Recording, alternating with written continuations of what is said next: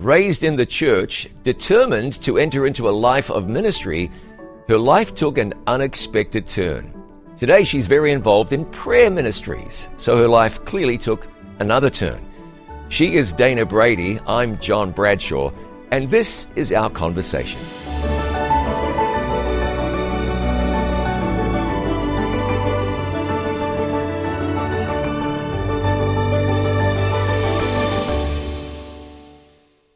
Dana Brady, thanks for being here. I'm glad to be. I really appreciate it. Thank you. Hey, listen, yours is quite the story. There's several twists and turns. Let's go back to somewhere near the beginning. You, as a young adult, or maybe as a teenager, had a desire to get involved in full-time ministry. So where'd that come from? Where'd that desire come from? I think primarily my grandfather inspired it of me. All right. I was very blessed to have a grandfather that every time I went over to his house, we sat down at the table and a Bible was open. And he shared his love. And born and raised in the church, I had a desire to do what he did, but maybe with children or working like in a college or maybe in a dormitory. Oh, interesting. Yeah. So you were looking at getting involved in youth ministry. Yes. Okay. Raised in the church. Yes. Happy experience raised in the church? Absolutely. Yeah. In fact, I had a passion for helping kids find a way to connect with God while they were still young. Mm-hmm. And this translated or transferred into a desire to get involved in ministry on an ongoing basis. Yes. All right. So what did you do about that? You pursued ministry how? Well, I was really inspired when I was away at Academy. And one of the teachers that we had there would give morning devotion every morning. And that was so impactful in my life because I was away from my family, away from my grandfather. And I started thinking about the importance of having someone in a dormitory setting or in that sort of setting in youth ministries that could lead at that young, impressionable age. Hey, what do you think it was about devotional time that, some young people just switch off and tune out, but it grabbed you? Was it the content? Was it the state of your heart? What was it that grabbed you about these times of the devotional experiences? I had always been searching for purpose, as most teenagers are and most youth are. What is the reason that we're here? And God seemed so separate and so difficult to connect with. And in these stories every morning that she would share, we heard stories of missionaries and kids that were our age and youth that had experiences with God that were real. And so I thought, if this can happen to them, it could happen to me too. And I started feeling a connection to God through that worship time every morning that I hadn't experienced at home. And I think primarily it was because I was on my own. I was away at Academy, so I was being watched over by the school, but I was by myself, and I was looking to figure out how I could make God real in my day-to-day life. Hey, that's interesting, though. You found meaning in the experiences of young people who'd found meaning. So what does that tell you about how we ought to be reaching out to young people today and ministering to young people today? With our experiences, what we've been through, we can help people connect by understanding that we know what it's like. Whether it's just growing up and experiencing the challenges of trying to find your way in a world, especially as a Christian, trying to find your way in the world, or not having an understanding of who God is and wanting to know what your purpose is. I identified with hearing other people's stories because I could always see myself in that story, whether it was how they were raised or the way they were feeling. I identified with what they were going through. Now, it's not like this was 1,000 years ago, but things have changed a little in the world since when you're in high school and kids today, and you're a mom, so you get to, all parents kind of get to relive, in a certain sense, childhood, looking at it through the lens of their own kids. What do you think kids are up against today that you weren't up against those few years ago when you were that age? Distraction. There's so much pulling our attention constantly. These little cell phone devices are meant to make life easier, but instead it tends to draw our focus and our attention to all the things that we could be doing. So there's lack of connection, without the device in front of you and looking into each other's eyes. Communication now is via text. I found that even you can be in your own house and somebody's in the other room and you send a text message instead of going and finding that person and sitting down. I think the biggest challenge is that so much is done to keep us distracted. There isn't the quiet that you used to find. And I had a lot of that when I was young. Being bored was a good thing. Having nothing to do, going outside and kicking rocks because there wasn't a whole lot going on, it gave you time to contemplate life. Yeah, who's bored today? If it's not your phone, you've got the game console or something. Right. When I was a kid, there was boredom or creativity. Right. You had to go find fun. You had to get together and do something. Maybe you find mischief, but you got to go and fill that time with something to keep you occupied. Not a lot of that today, is there? No. And all the pretending and figuring out how to build the fort, building the tree houses. Being bored's a good thing, and that's how I've tried to raise my children. Yeah. When they come and tell me they're bored, that's great. There's a whole outside. Go and build something. Amen. Academy was a good experience for you? High school, good experience? Yeah. Academy was a good experience. It was a new experience. I'd gone to a day Christian school, lived at home until I hit about the 10th grade. And then there was no 11th and 12th grade at the school that I went to. So I went away to a school in Nebraska, and then I ended up going away to a school for my senior year in Michigan. And it was wonderful to be around people that had the same sort of value system that my parents did. So prayer was a part of school. Prayer was a part of class. You were always going to go to university? Yes. Yeah? You were always going to go and study to prepare for youth ministry? No, for a while I was interested in business, which is interesting. So I started out thinking, I'm going to lean into this first, and it just didn't satisfy. I was most interested in the Vespers programs and at my college and, the youth groups that got together for Bible study. So I decided to change majors and do religion-oriented stuff. Yeah. So college was good? Yes. Except that at college, things started to take a bit of a turn. Instead of encouragement, discouragement. Yeah. Tell me. I had a couple of experiences. It was a difficult time in my family's life. My parents were going through a divorce, and that shakes you. You wonder what's going on, and what you thought tomorrow would be like isn't what tomorrow's going to be like. So that produced difficulties, and around that time I was looking for a way to deal with the stress. And so I had an experience where I was out with some friends for a birthday party. This is when I was away at school, and I decided to order a drink. And I was underage, and I ordered that drink, and it was served to me. And that was the first drink that I'd ever had. And weeks passed and months passed. I went home for Christmas time, and I came back, and I was called into the dean's office and asked if I'd had a drink when I was away or when I was at school earlier.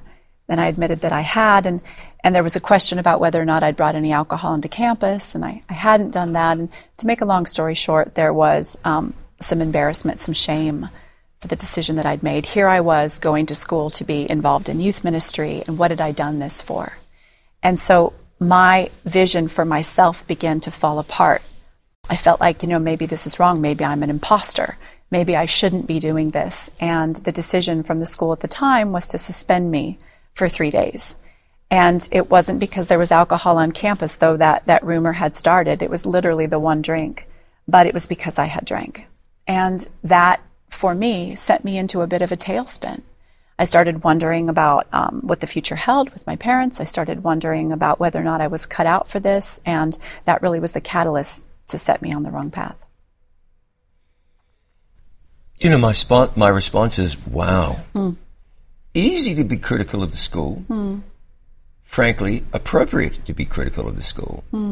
But there was an era where schools were transitioning from, if you do this, we will lower the boom.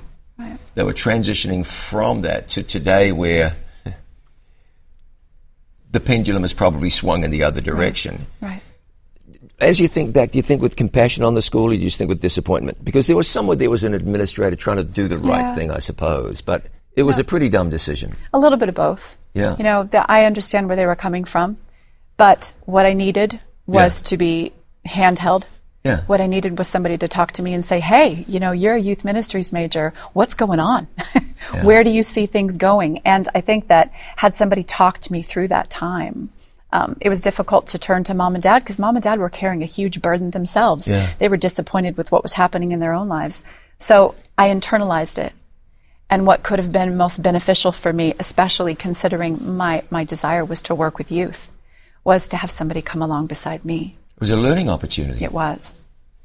Unfortunately, it wasn't conducted in a positive way. And Or you just think back, don't you hear stories of that? I was at school and I made a mistake and they kicked me out. Sometimes a kid ought to get kicked out, but at other times you just want to put your arm around that child and say, come on now. Yes. Let's talk this through. Right. We love you. We believe in you. Right. So what happened as a result of that? I ended up staying in school for a little bit longer, but then I called my dad at one point, and some of the kids I had been friends with, you know, it's difficult when you go from having all of your friends be involved in religion themselves, and that was most of the people that I spent most of my time with. They saw me as somebody that was making the wrong decisions, and I was having a difficult time earning back their trust. And so I called my dad and said, come pick me up, and I'm going home. I hate to say this, Dana, but it sounds like this was 1,000 years ago. I know it wasn't. Yeah. Because today that just wouldn't happen. Right. Like I've said, and I don't say this with any great joy, I think the pendulum has swung in the other direction now. Yes. I think a little too far. But, you know, those aren't my decisions. It's incredible that even your peer group looked at you sideways. They did. Wow. Yeah, and probably not the right thing to do. No. Take somebody by the hand and say, you know, made a mistake, but let's move on. If I can say this, in the grand scheme of things, wasn't the biggest mistake a kid's ever made. Right. Right. Anyhow. But at the same time, I think that it has given me compassion. Yeah, sure. You know, looking at what people go through today, what I went through is what I don't want others to go through. Yeah. And so it gives me that ability to understand and to recognize, you know, we struggle. We make choices that we may regret. I regretted it after I made the choice. Sure. But then to add, you know, shame to it and that internal humiliation, and then trying to hold your head up high and still walk into those religion classes and sit down with everybody else at the table. I didn't know what to do but hide. Okay, so help me find the balance. There's a kid in school orders a drink when they're out for dinner, and I'm going to say again, in the grand scheme of things, there's 1,000 things that they could have done that's worse. But they do that, and they're outed for it. How do we handle that? What do we do? Well, the first thing I think we need to say is why. You know, what did you hope to accomplish? I mean, was this a moment where you were thinking, I just want to be rebellious and I want to try something? Is there pain there? Is there hurting? How can I come alongside you and help you through this? Because in the end, what will drinking alcohol accomplish? You know, what is the goal? And kids will make decisions where they just want to be, you know, they want to be rebellious. Sure. I think that was the moment that I was having. I was in stress and in struggle. I didn't want to drink. I wasn't attracted to it. But if somebody had talked to me about why, it would have given me that door to open up and say, you know, this is going on in my life and I don't know what to do.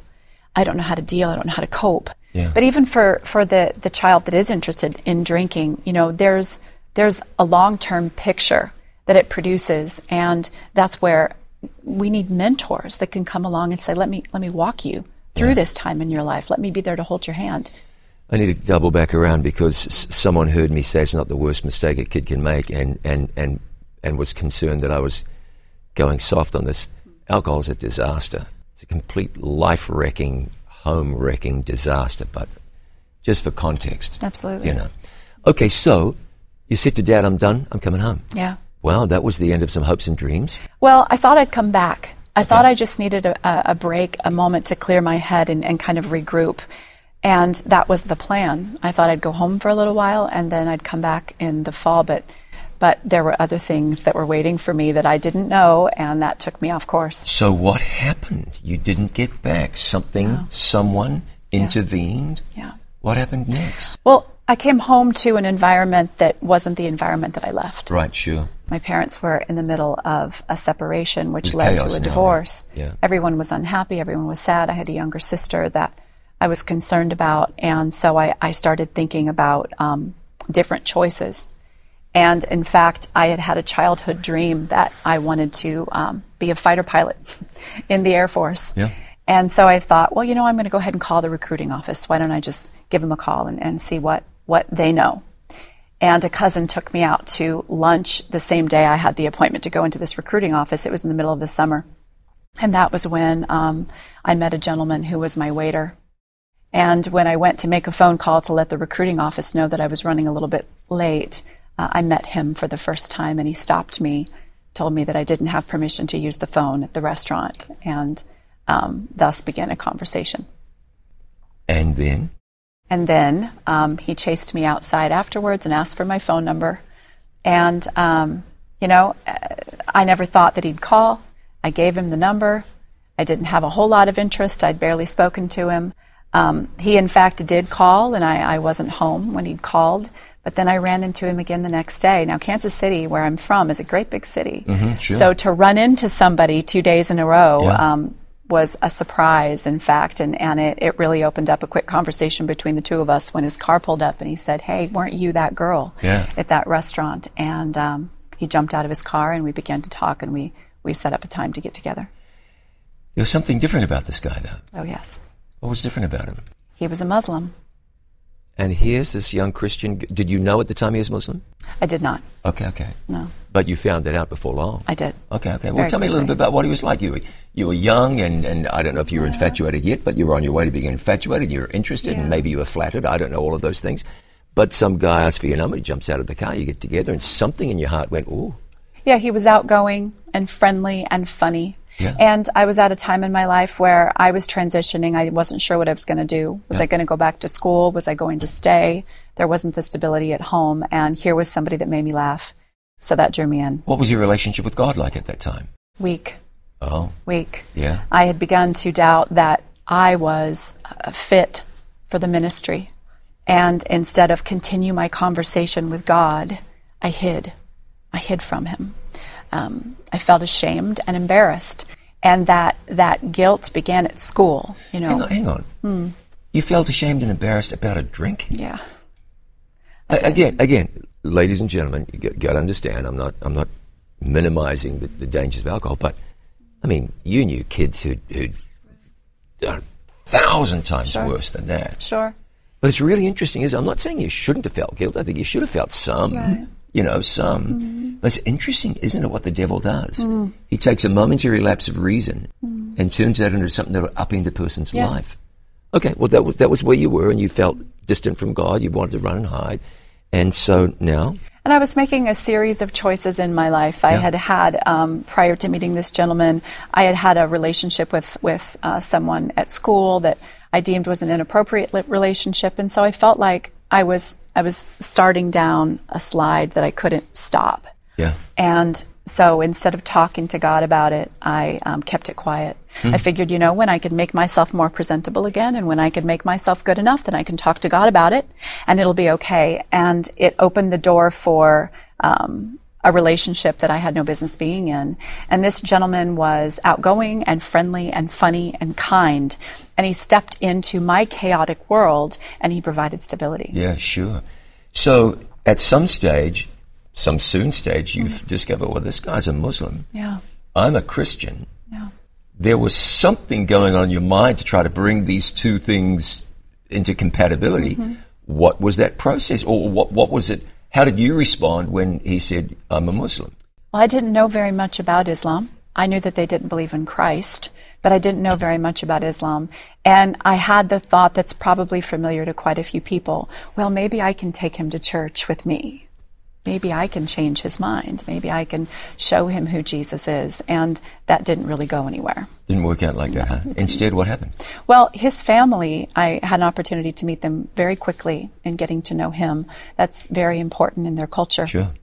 So his family had me over. And, remember, I was going through the trauma of brokenness in my own life. So they had me over and met me at the door, and his mother, his father, and a multitude of sisters, he was one of 11 children, came to greet me with hugs and welcomes and trays of food. Their hospitality is incredible. Teas and cakes and biscuits, and they were so interested to learn about me. They welcomed me into their home. I immediately felt almost a hug when I walked in the door, just by the environment I was in. And probably more than I was even drawn to him, I was drawn to that stable home environment. Interesting. Okay, we're going to pursue this in a moment because we're talking about twists, but there are also turns, because today you lead a thriving and vibrant prayer ministry. So this comes full circle. We'll be back with more in a moment, and we're very grateful that you are here with us. With Dana Brady, I'm John Bradshaw. More of our conversation in a moment, brought to you by It Is Written.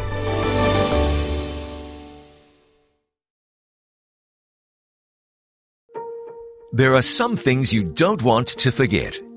And there are some things God specifically tells us to remember.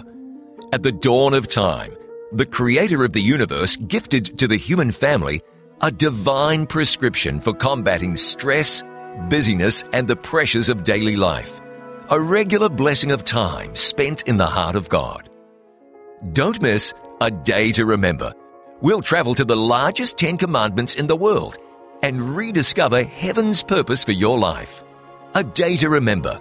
A personal God seeking a meaningful connection with His children. A way forward for spiritual renewal. We'll open the Bible together and learn that God has blessings for His children that are being overlooked and neglected. Get more from God. Go deeper in your faith. A Day to Remember. Watch now on It Is Written TV.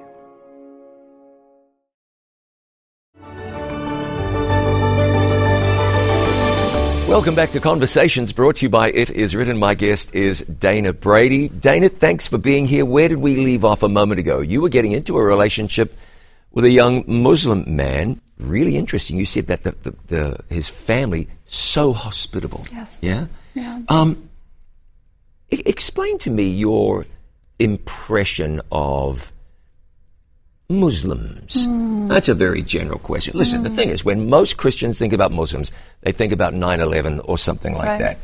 And there's a great deal more to Islam than the actions of a few. Yes. So, you said, and I'm sure there's someone who's really surprised by this, the family was really hospitable. Yes. So what's the typical Muslim family like? They're very community-oriented and family-oriented. Oh, yeah? They're very supportive. They are committed to one another. They touch base with each other every single day.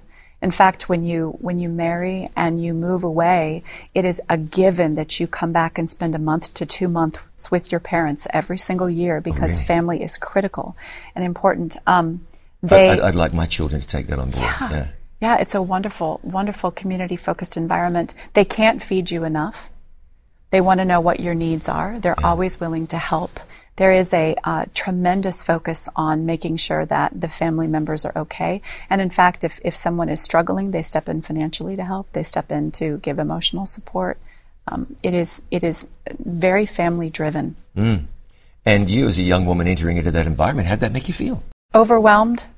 In a good way? Yes. Yeah? Overwhelmed and just embraced. You know, I always had a place to go, and they gave me that option. They told me that room over there is for you, and if you ever need a place to come and stay, you're welcome. I was so surprised to be embraced the way that I was, and I felt even a sisterhood with his sisters, so it was a wonderful impression that they made. How was the food? Delicious. Incredible. Always cooking. Always smells of spices coming from the kitchen. Oh, yeah. The mother in the home would rise early and talk about a spread. I mean, she had always 11 children, so she had a big family, but delicious food, incredible food. Okay, so we're talking about the pluses. Wonderful supportive environment, very family-oriented, a great sense of community, wonderful food. You're welcomed. Yes. It's like you walked into a home and now you had almost a soccer team full of sisters. Right. But you're a Christian and you're in a relationship with someone who was raised in Islam. Yes. How'd that go? There was difficulty at the core level of the belief system that I found in Islam. I began to notice pretty early on that this gentleman that I was with had a bit of a temper. And in his culture, you are allowed to beat a woman lightly as long as you don't leave a mark.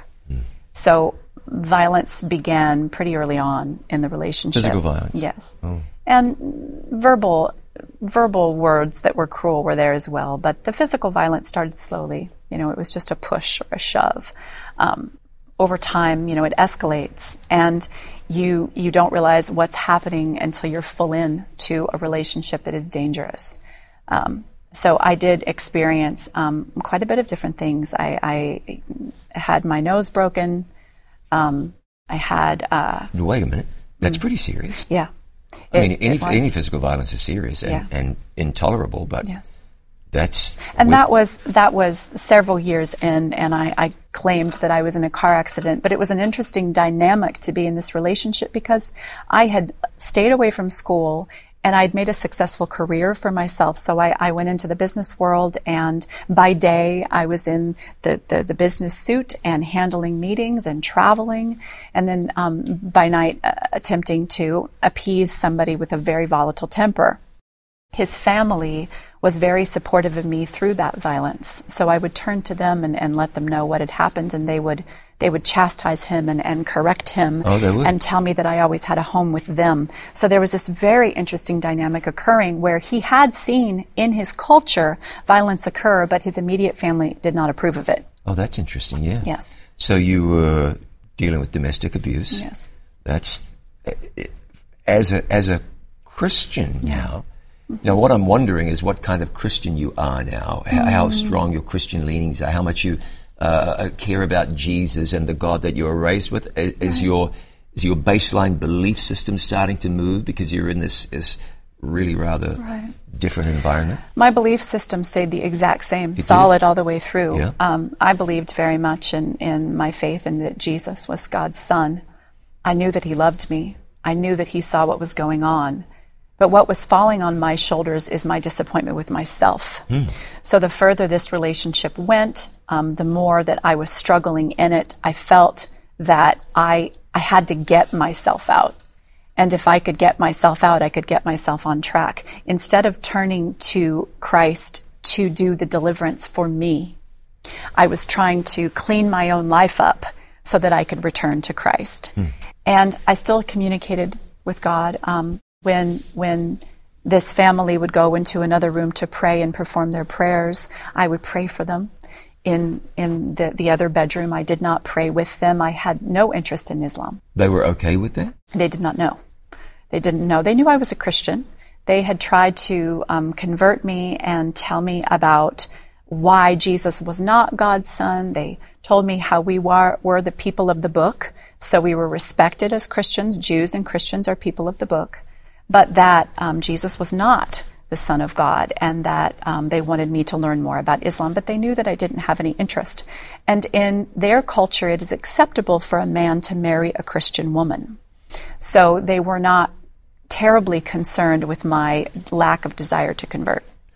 How far into Islam did you go personally? I learned everything about Islam from their conversations and discussions with me. So it was present constantly. In the Islamic culture, they're devout, most of them. So they talk about it. They live what they believe.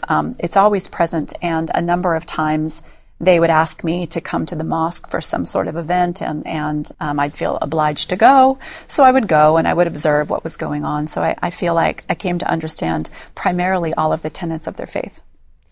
So explain Islam from your point of view. And I must say, we're having a conversation here. We're not going to get into an academic deep dive. Yes. But this is your perception. You were there up close for quite some time. Describe Islam. Islam means peace. And when you meet a devout Muslim who loves God, you will find a very peaceable person. They believe in giving back what God has given them.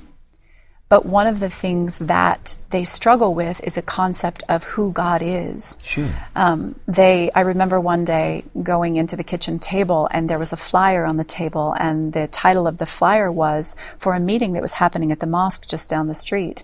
And it said, come to this meeting so you can learn how to get God to love you. Oh, how interesting. And I thought to myself, it's devastating. But I saw that reflected as well in their culture. So with all of their hospitality and kindness, many times they would do this, especially as young children serving the parents, in order to receive love. They were earning their parents' love. Even within the family? Even within the family. Wow. And love is natural amongst parents and children, so love was given. But there was always this degree of achieving through right behavior, and you see that in Islam. You see it in Christianity too. Yes, you do. But that's the antithesis of the gospel. Yes. So you're in the situation, how to get God to love you. I hope you'll pick up where we left off here. But that's absolutely devastating. Yeah. And it's the antithesis of the gospel. So, absolutely. So pick up from where you were. So the hijab that the women wear, the prayers 5 times a day, the refraining from certain behaviors like drinking of alcohol, all of this is to earn God's favor.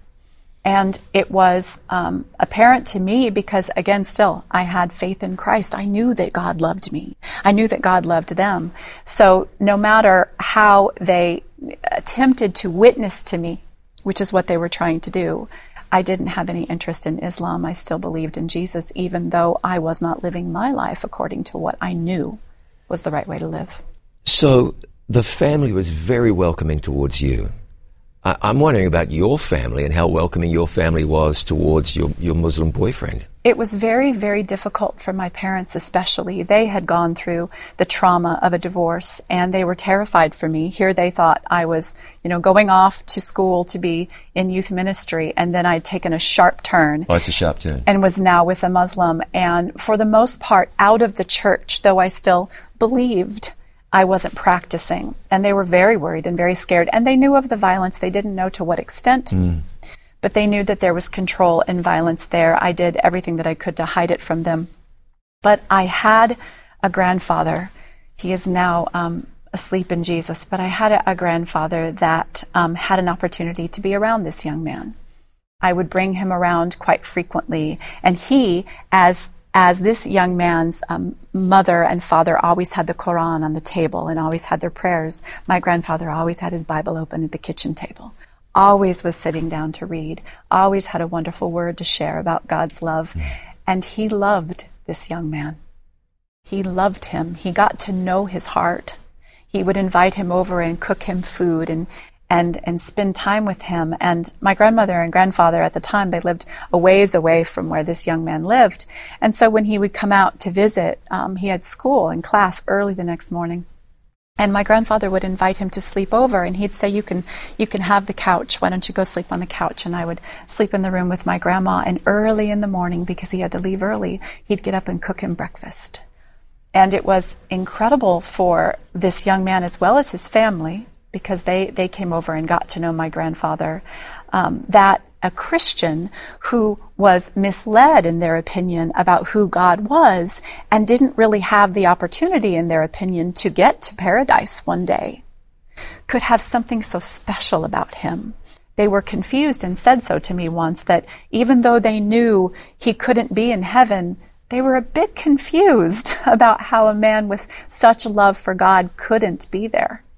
Interesting, in this relationship, you're being impacted, you're being drawn, not that you were drawn, but you were being drawn by Islam. Yeah. Interesting how God was working. Yes. This young man was also being exposed to Christianity. Amen. Let me ask a question.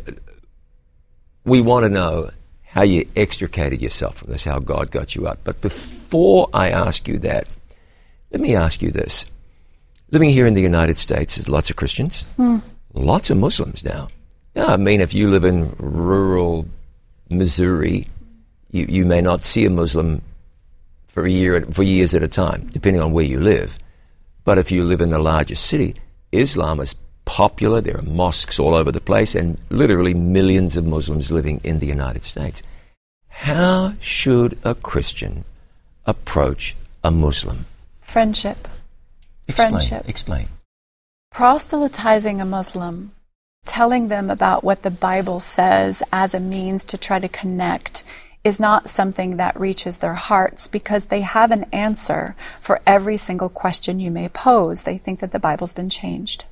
But they are drawn to a friendship and a love, because in their own culture, they bring you to their home, they share what they have with you, they share their food, and they don't necessarily see that in our culture here in America. We don't tend to invite strangers over, bring trays of food out and say, you're welcome in my house.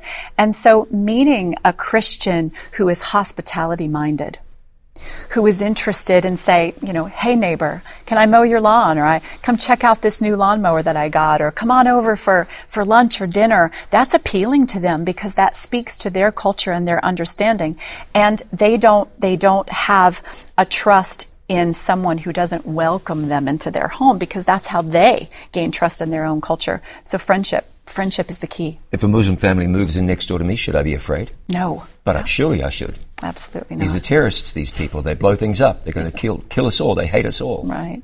Well, just like we have Christian individuals that go off and commit terrible acts towards different minority groups because they feel that God has called them to do so, you find the same thing in Islam. Yeah. But the people themselves are nothing like that. Yeah. So we're recognizing, aren't we, that regrettable things have happened. But Yes. what you're doing is you're saying you're looking at the group as a whole, and your average next-door neighbor Muslims, they're trying to get ahead in this life and look after their Absolutely. family and love each other just like Absolutely. Christians are trying to do. Absolutely. Where do you start? The family who moves in next door, she wears a hijab, and every so often he dresses funny, and they look different, and you hear them speaking a different language. I will maintain that you better start somewhere because you have a duty to. You're a Christian. You at least have to show the love of God. It's not your duty to convert somebody, but surely is your duty to let someone see the love of Christ. Where do I begin? Food. Oh, yeah? Yes. Bake them something, take them something, meet them that way, or invite them over if there's not a comfort level necessarily to invite them over, take them a baked good, greet them, ask about their children, ask about how they if they're new to the area, how they like the environment. They're looking for genuine friendship. Gardening. A lot of the women love to garden. There's a desire for them to connect, but because of the perception that so many have about terrorism and the different things that have happened, they will stay veiled. They'll stay behind that veil and let you be and not necessarily approach you. But you will typically find they will be very warm when you approach them. I wonder if the Christian thought, my job is not to convert them today, but to befriend them and to show them love. Yes. I wonder if some of those barriers might start to come down, and then we give God the opportunity to work through the friendships and the connections that are made. Absolutely. All right. How long were you with this guy? 13 years. So what we're saying is there was an ending to this. You're in an environment where there was a lot of love shown, a family environment, you're welcome, but spiritually there was incompatibility. On a personal level, there are some things that we all wish didn't happen. I don't mean to minimize by saying that. How do you get out? Well, for a period of time, I was considering leaving. Yeah. And I had been committed for a long time. I had told myself that actually, I was married for all intents and purposes. I said that, this is a legal marriage as far as, how many years we've been together, what the government would consider a common law marriage. So I had told myself that, I wanted to go, but I wasn't sure. Hey, let me ask you this. Were you trapped? Did you feel trapped? Like, I can't get out if I want to. They're going to keep me here. He'll be violent.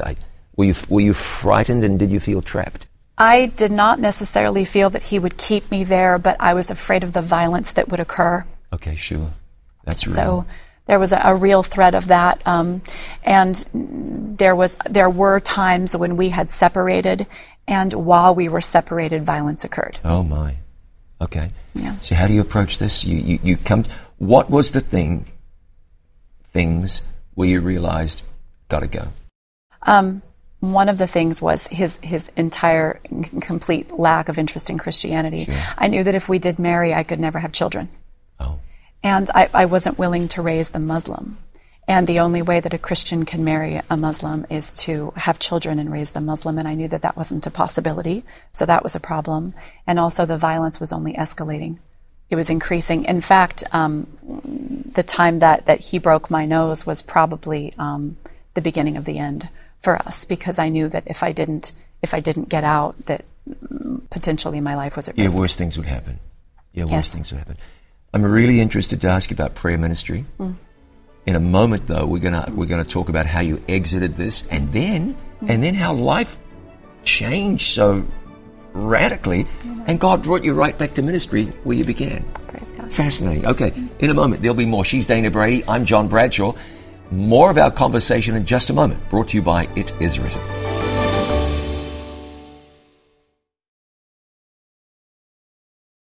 More and more people are watching It Is Written TV. They're watching their favorite It Is Written programs, listening to inspiring sermon series, and much more. They're watching them here, and even hear.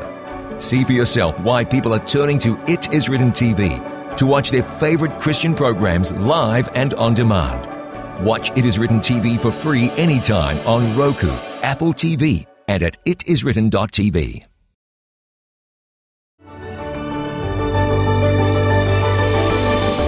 Welcome back. This is Conversations brought to you by It Is Written, and I'm speaking with Dana Brady. Dana, moments ago, you'd come to the realization that the relationship you're in had to end. Mm. You were faced with the potential that it could end badly. Mm. How do you extricate yourself from a relationship that, even while you're in it, you thought, I kind of shouldn't be here?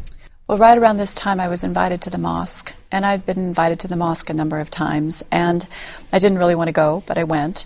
And when you go to the mosque, you put on the hijab, and the women and the men are separated. And I was taken into a room where there was a grouping of women, and there was a special guest speaker there that particular day that was speaking on family and the importance of family. And over again, I had been asked if I was interested in Islam. I was not interested in Islam. But something very interesting happened that day. As I was listening to the translation of this speaker speaking from another room about the love of family, the commitment of family, the dedication of family in Islam, I suddenly had the idea that I wanted to convert.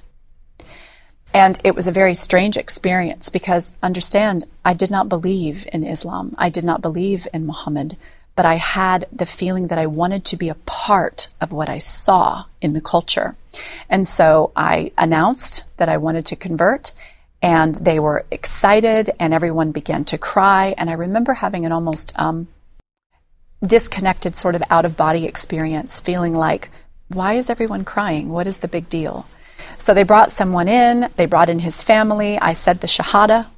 You say the Shahada, which is to denounce that God has no son, wow, which is written into the Shahada, wow, that he has a prophet and the prophet's name is Muhammad.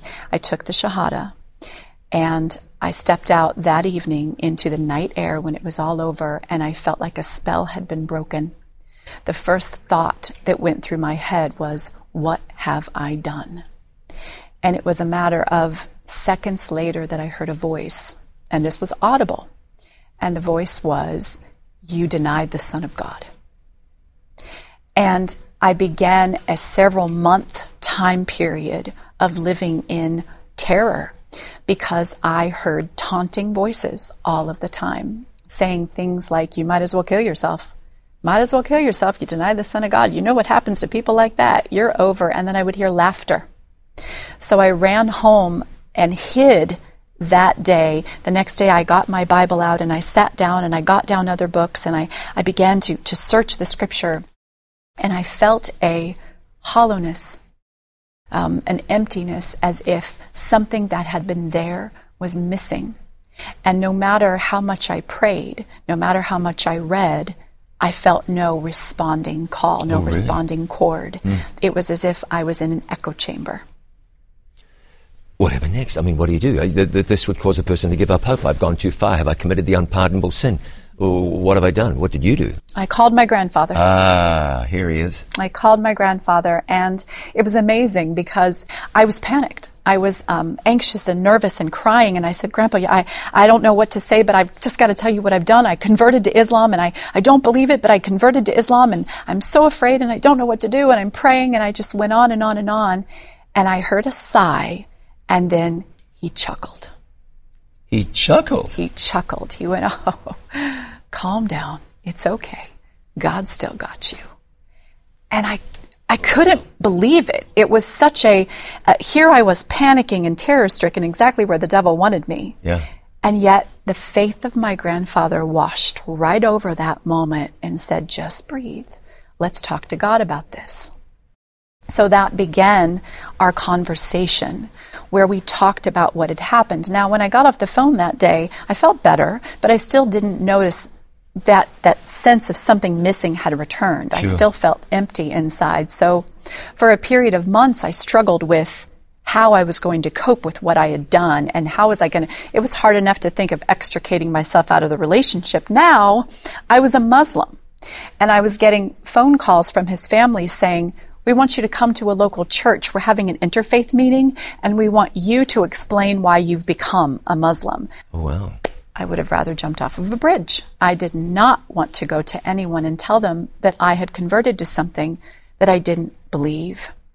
So it was a very difficult time to process what was happening and what I was going through, and at the same time hear these voices that were audible over and over again. The same message was, kill yourself. You were still hearing them up at yes. this point? Oh, yeah? Just pretty much constant. It was just little thoughts. I would have thoughts, but then I would hear laughter, and I'd hear voices. I believe it was demons that were taunting me. Sure.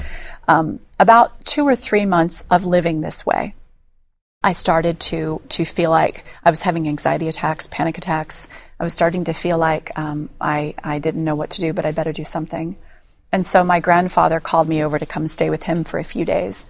He lived across town. And we had contacted a local pastor and had him over to talk about my story. And I just blurted out everything that happened to him. And bless his heart, in his desire to help me through this, he said, well, when was the last time that you felt connected to God? And I said, well, when I was at school. And he said, well, at this point, this had been, 10 years, actually 12 years.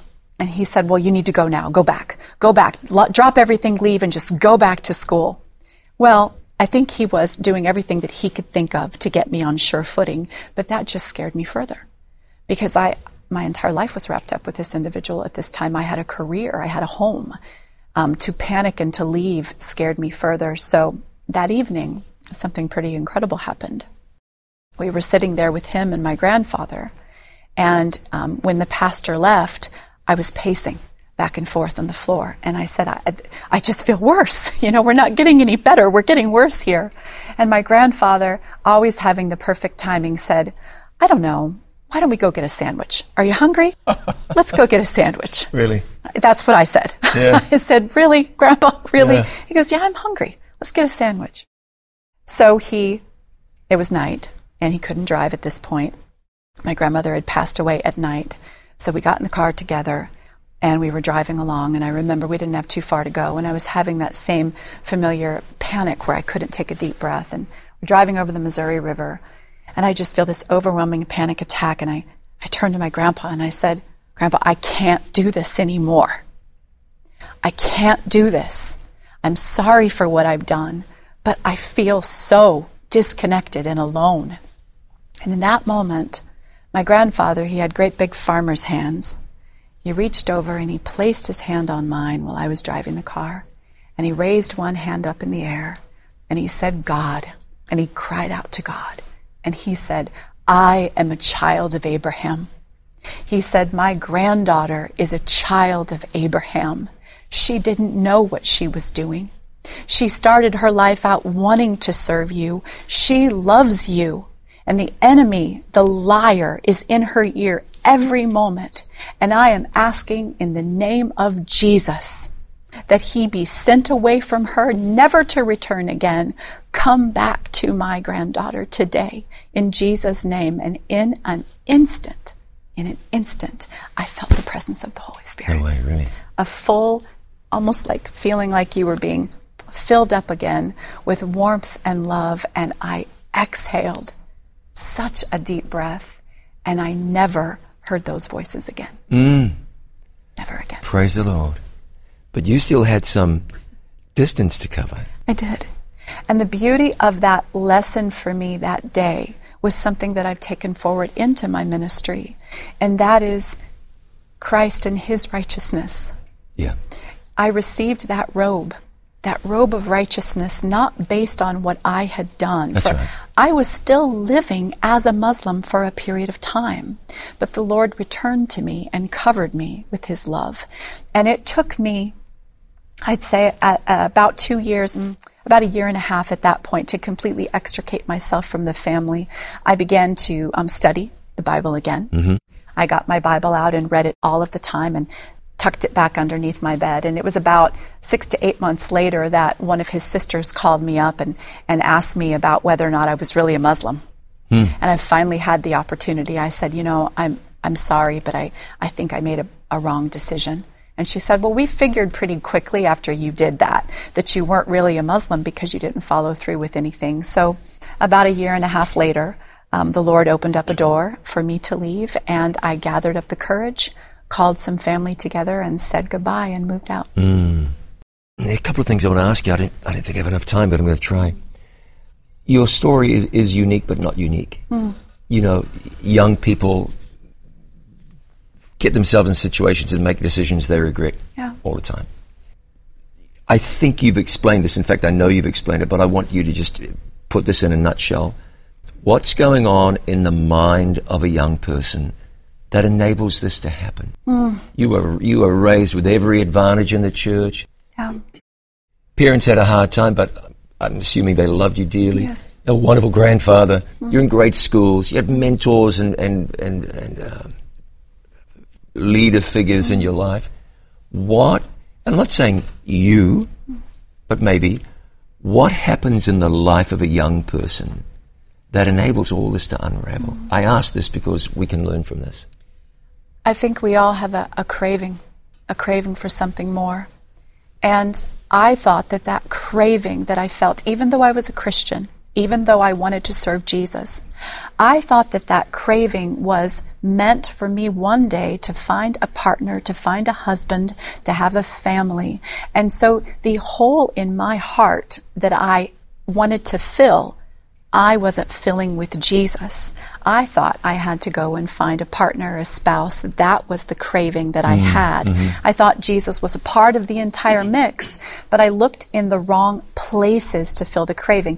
In addition to that, you know, when we think that we have to clean ourselves up before we can give ourselves to God, right. When we think that we have to put on the right look before Him, or the right outfit, we have to be a particular way, we have to be a particular thing, we are in a place where the devil keeps us from Him, because it's in that moment that we need Him the most. Where we are weak, He is strong. Yes, that's right. And so instead of hiding from Him, I should have clung. And I realized even during that time where I had gone through this false conversion, as I call it, He was right there. He had never left. But I didn't recognize that. I didn't understand that. So even then, I was trying to figure out how I needed to extricate myself so I could return to Him. That powerful moment with my grandfather taught me something, that I lacked a faith in His ability to save me just as I was. Right. And when He called out to God that day, I believed what He said. I had faith that God could take me just as I was. And immediately I felt that presence of the Holy Spirit return.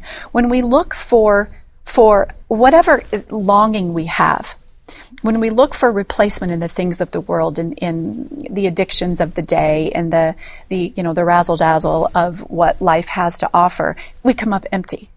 And so often we feel like, well, God knows what nobody else knows. God sees all the stuff that I do, so, I don't want to be a hypocrite. I don't want to come to Him while I'm like this. I need to fix myself a little bit. When are we going to get ourselves fixed good enough to go to God? That's right. That's right. It's really interesting that you're in prayer ministry today, and it was an impactful prayer that changed your life. Your grandfather prayed. If he hadn't prayed that prayer, if he wasn't there and didn't pray, who knows, right? How do you get involved in prayer ministry? Talk to me for a minute about prayer ministry. But why? Why do you do this? How do you get involved? And why? Why do this? You could do 1,000 things. Why do you do it? I got involved in prayer ministry by joining a prayer line and started praying with other people. And where two or more are gathered, the Lord is there. Yes. And I began to feel my own prayer life strengthen as I grew closer to God through prayer. I began seeing things in my life change. I began to overcome just from praying for other people especially, not just praying for my needs and for myself, but praying for others. And then it was through being consistently on that prayer line that an opportunity opened up for me to be involved in leading that prayer ministries department. Hey, isn't that fun? God is good. You went to school so that you could be in full-time ministry. You want to be in youth ministry. Amen. There was a left turn, and that disappeared. One might have thought, gone forever. Right. God had different plans. Amen. And here you are back on the front lines of ministry, and with a testimony to share that will undoubtedly help a lot of people avoid some of the turbulence that you flew through. So tell me about prayer. What is it about prayer ministry, and what are you seeing happen, and how can a person experience, this is another program, I'm sure, but how, in a moment, prayer, someone's praying, they're not getting answers, they're not being heard, they feel that anyway. So 2 questions. What excites you about prayer ministry, and how can we help people to pray effective prayers? Well, where 2 or more are gathered, as I said, God is there. Yes, always. And when we come into relationship, being intimate, telling him everything that is on our hearts and on our minds. What I have found is I take 2 steps towards God, he takes 200 towards me. There is a power in coming together with another person to pray. And so I'm passionate about prayer ministries is that we have this opportunity to come together and pray together. We see things happen. We see miracles occur. God moves, and God is waiting to move. He's waiting to move on his people. Prayer has taught me the amount of faith that I wanted to have, I was lacking. And the more I began talking to other prayer warriors, it's amazing to even listen to other people pray. That's right. You can pray along silently, and what we have on our prayer line as we're praying together is that opportunity to do so. My faith started growing. And so now as I'm moving into prayer ministries with those that maybe struggle to pray or don't know how to talk to God, it's as simple as you and I have been talking here. That's right. And introducing them to that. They don't have to say a certain type of prayer. They can go to God and talk the way I'm talking to you, and introducing people to talk to God as a friend. Yeah. And to share with God the deepest, darkest things on their heart. One of the things I shared with someone recently who was struggling with addiction is that is the moment to pray. While the thing is going on, he sees you. That's right. He accepts you as you are. Oh, yeah. He's just not going to leave you there. There's that beautiful verse in Psalm 103. He knows our frame. Amen. He remembers we are dust. Amen. God knows what you're made of. Amen. I mean, listen, when a person stumbles and fumbles and falls, God expects that of us. You know what I mean? You know what I mean? He knows we're human and he knows we're faulty. Now, he can keep us. Right. He has better for us. But he knows what we're made of. When we fail, failure shouldn't keep us from God. Amen. It should drive us to God. Absolutely. Yeah. Hey, this has been wonderful. Thank you so much. Thank you. I wish you all the best for prayer ministry, and whatever, the story's not over. Amen. You can't imagine that this is it. Not that if this was it, that'd be a bad thing. But the story's not over. There could be some wonderful chapters, new chapters to be written. And I do want to ask you just quick, how do people respond to your story? Well, they're fascinated and they're interested, and I think it gives them an opportunity also to see into the heart of Muslims in a way that they didn't see before. Yeah. And if you told me half of your story, I would have said, yeah, poor woman, you're trapped. But the rest of the story is that God has led you to freedom and powerful ministries, brought you full circle. It's a wonderful story. Thanks for sharing. Thank you for having me. I'm so thankful, so thankful. And I'm so thankful that you have joined us. Thanks for doing that. I've been encouraged. I trust you have been as well. She's Dana Brady. I'm John Bradshaw. And this has been our conversation.